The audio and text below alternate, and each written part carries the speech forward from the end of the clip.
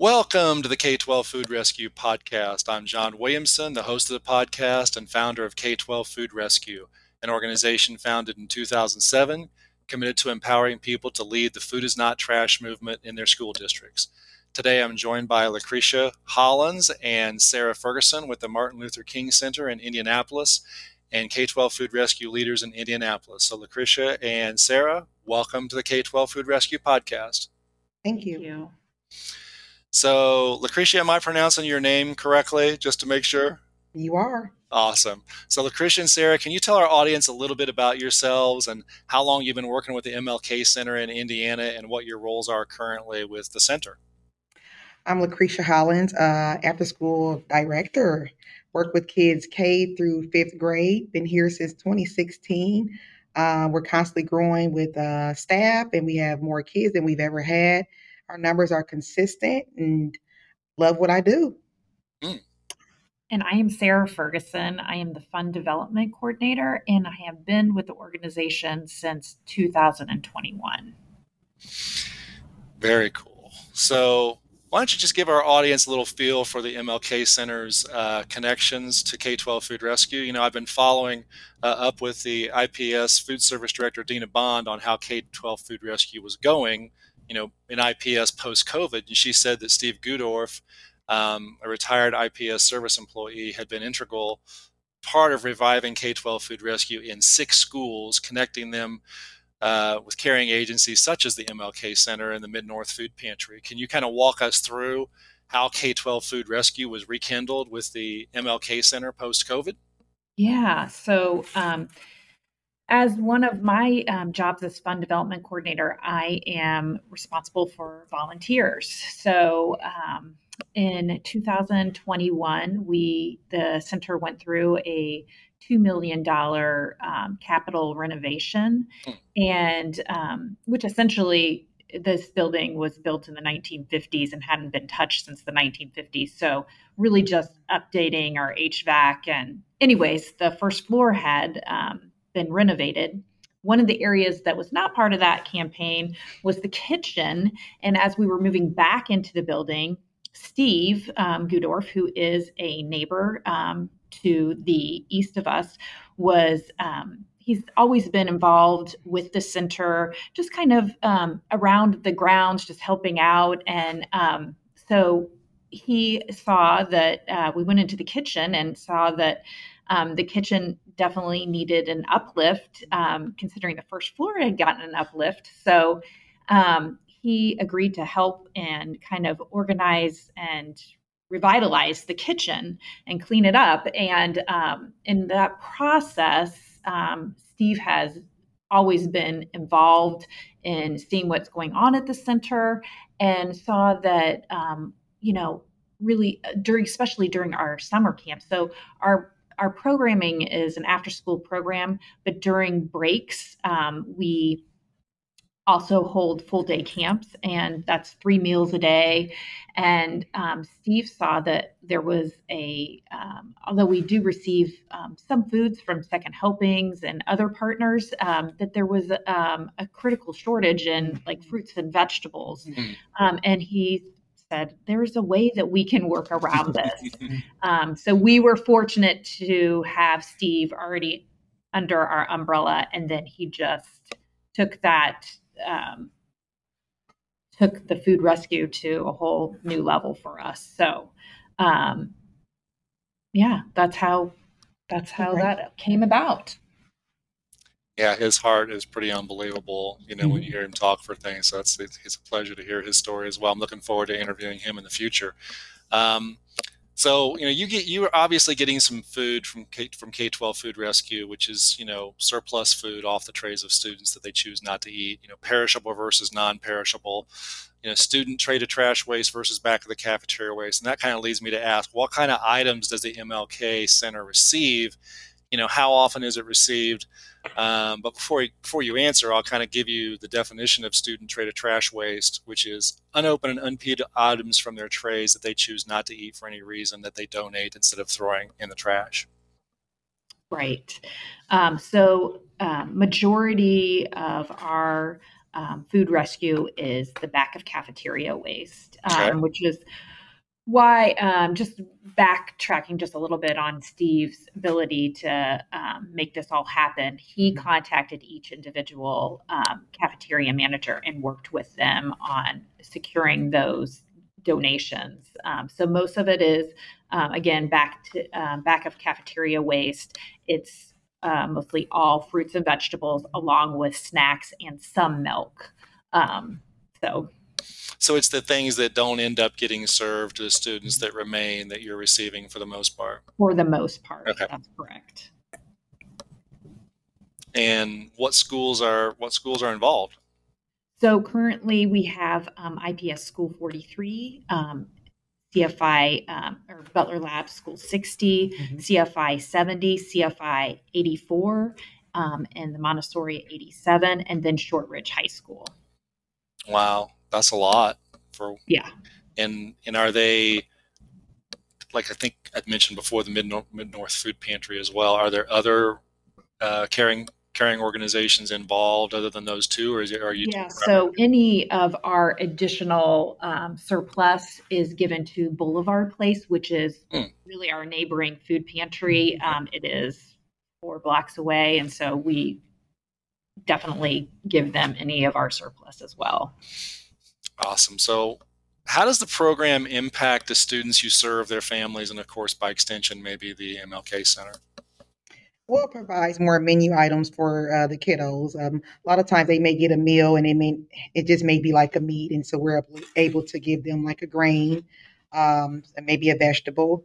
Also, we do weekend packs. Steve puts together like a bag, and it may have like stuff they can have over the weekend, where they can have, or their parents could even have. And then we're fortunate enough to be able to give those out at least twice a month. It kind of helps out the whole family. So tell our audience a little bit about, just how it works, and how much is collected and that kind of thing, just to give our audience an idea of what the impact is of 6 schools involved with all these caring agencies.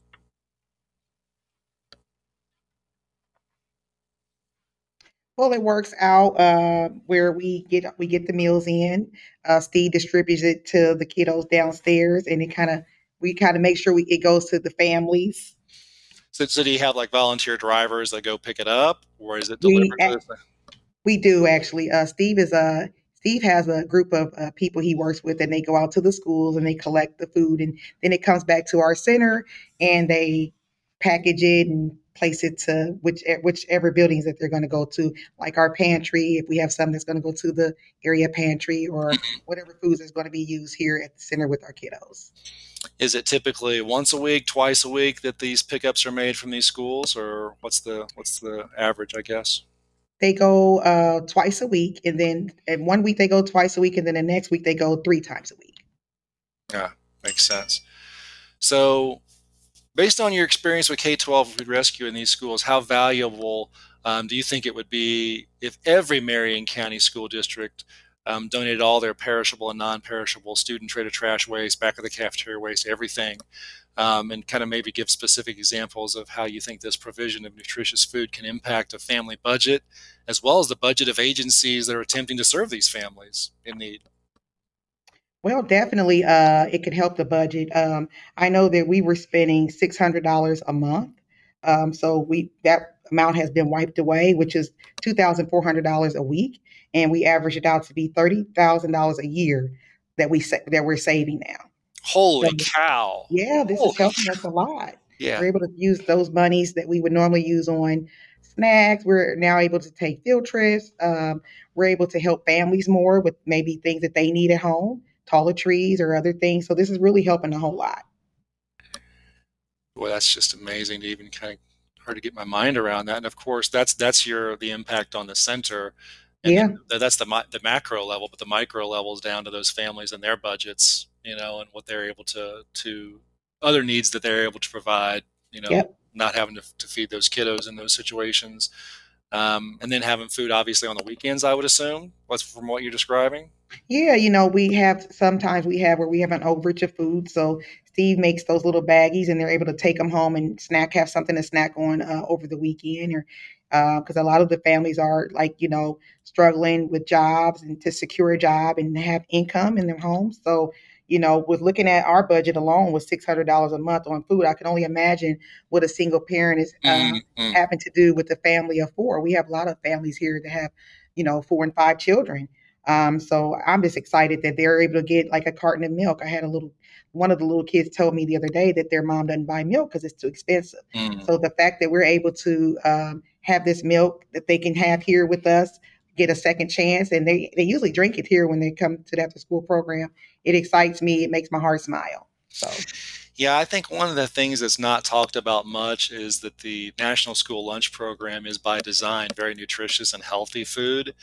And when oftentimes, the food pantries are doing the best they can to provide as nutritious food as they can, but sometimes it's not the most nutritious food. And knowing that the National School Lunch Program provides such nutritious food, what a peace of mind it is to know that all the food that's being distributed is healthy, nutritious, and good for the kids.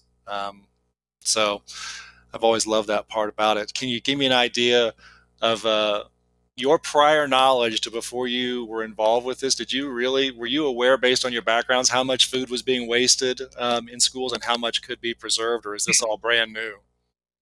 this is brand new, and it's like when I looked at, we did some information about the numbers, the cost. Kind of just took me by storm. Like 30,000 a year, that's a lot of money that we're saving. So I was thinking about like the waste. I actually did a student teach at one of the schools that we Mhm. pick up food from, and I do see the kids, waste a lot.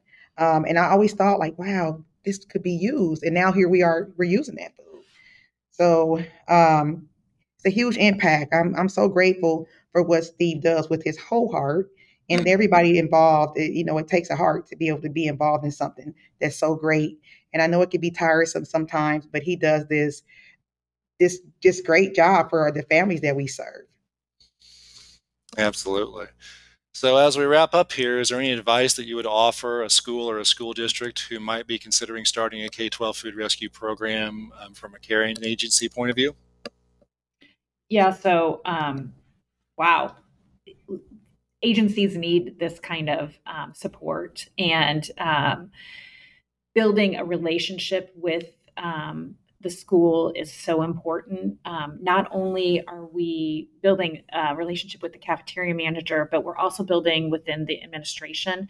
Mm. And so, like CFI 84 has reached out to their families and said, there's also volunteer opportunities at the MLK Center because our sole focus for our after school programming is literacy. Mm. And we need volunteers to help out reading with kids and also serving the food. That has been a great opportunity for us and has definitely helped our programming as well. Were you wanting to say something, Lucretia? Or? I was just thinking of, it strengthens relationships. Food brings everybody together Yes, one way or yes. another. Yeah, yeah. And it's just, I think that with what's going on now, just having these other options, meal options, it makes the kids smile when Mr. Steve comes and he has, I think about the milk, or there was like this one, I was asking him about, it looked like a Danish and it was filled with something, but I was just thinking about how many kids didn't want it in the school and they got a second chance. And so the second chance, when it got here, they all took advantage of it. And they're like, oh, this is nice. And it's nice and it's nutritious. So it's just the relationship part of it. It opens up kids that want to talk to the volunteers because their stomachs are happy now. So I don't know. I just love what's happening with the food rescue, and I'm happy to be a part of it. Well, I'm so thankful for both of your willingness to share your story from the caring center point of view, the caring agency as I call them, um, because we hear stories from the people that are driving and picking up the food. We see the statistics of the food, but to hear it from the actual agency that's receiving it, I just feel like when those stories are told, the chances of the programs expanding around Marion County are so much greater because we just share the story and people can hear the benefits that are going on. And I just appreciate the fact that you took your time to do this morning with me.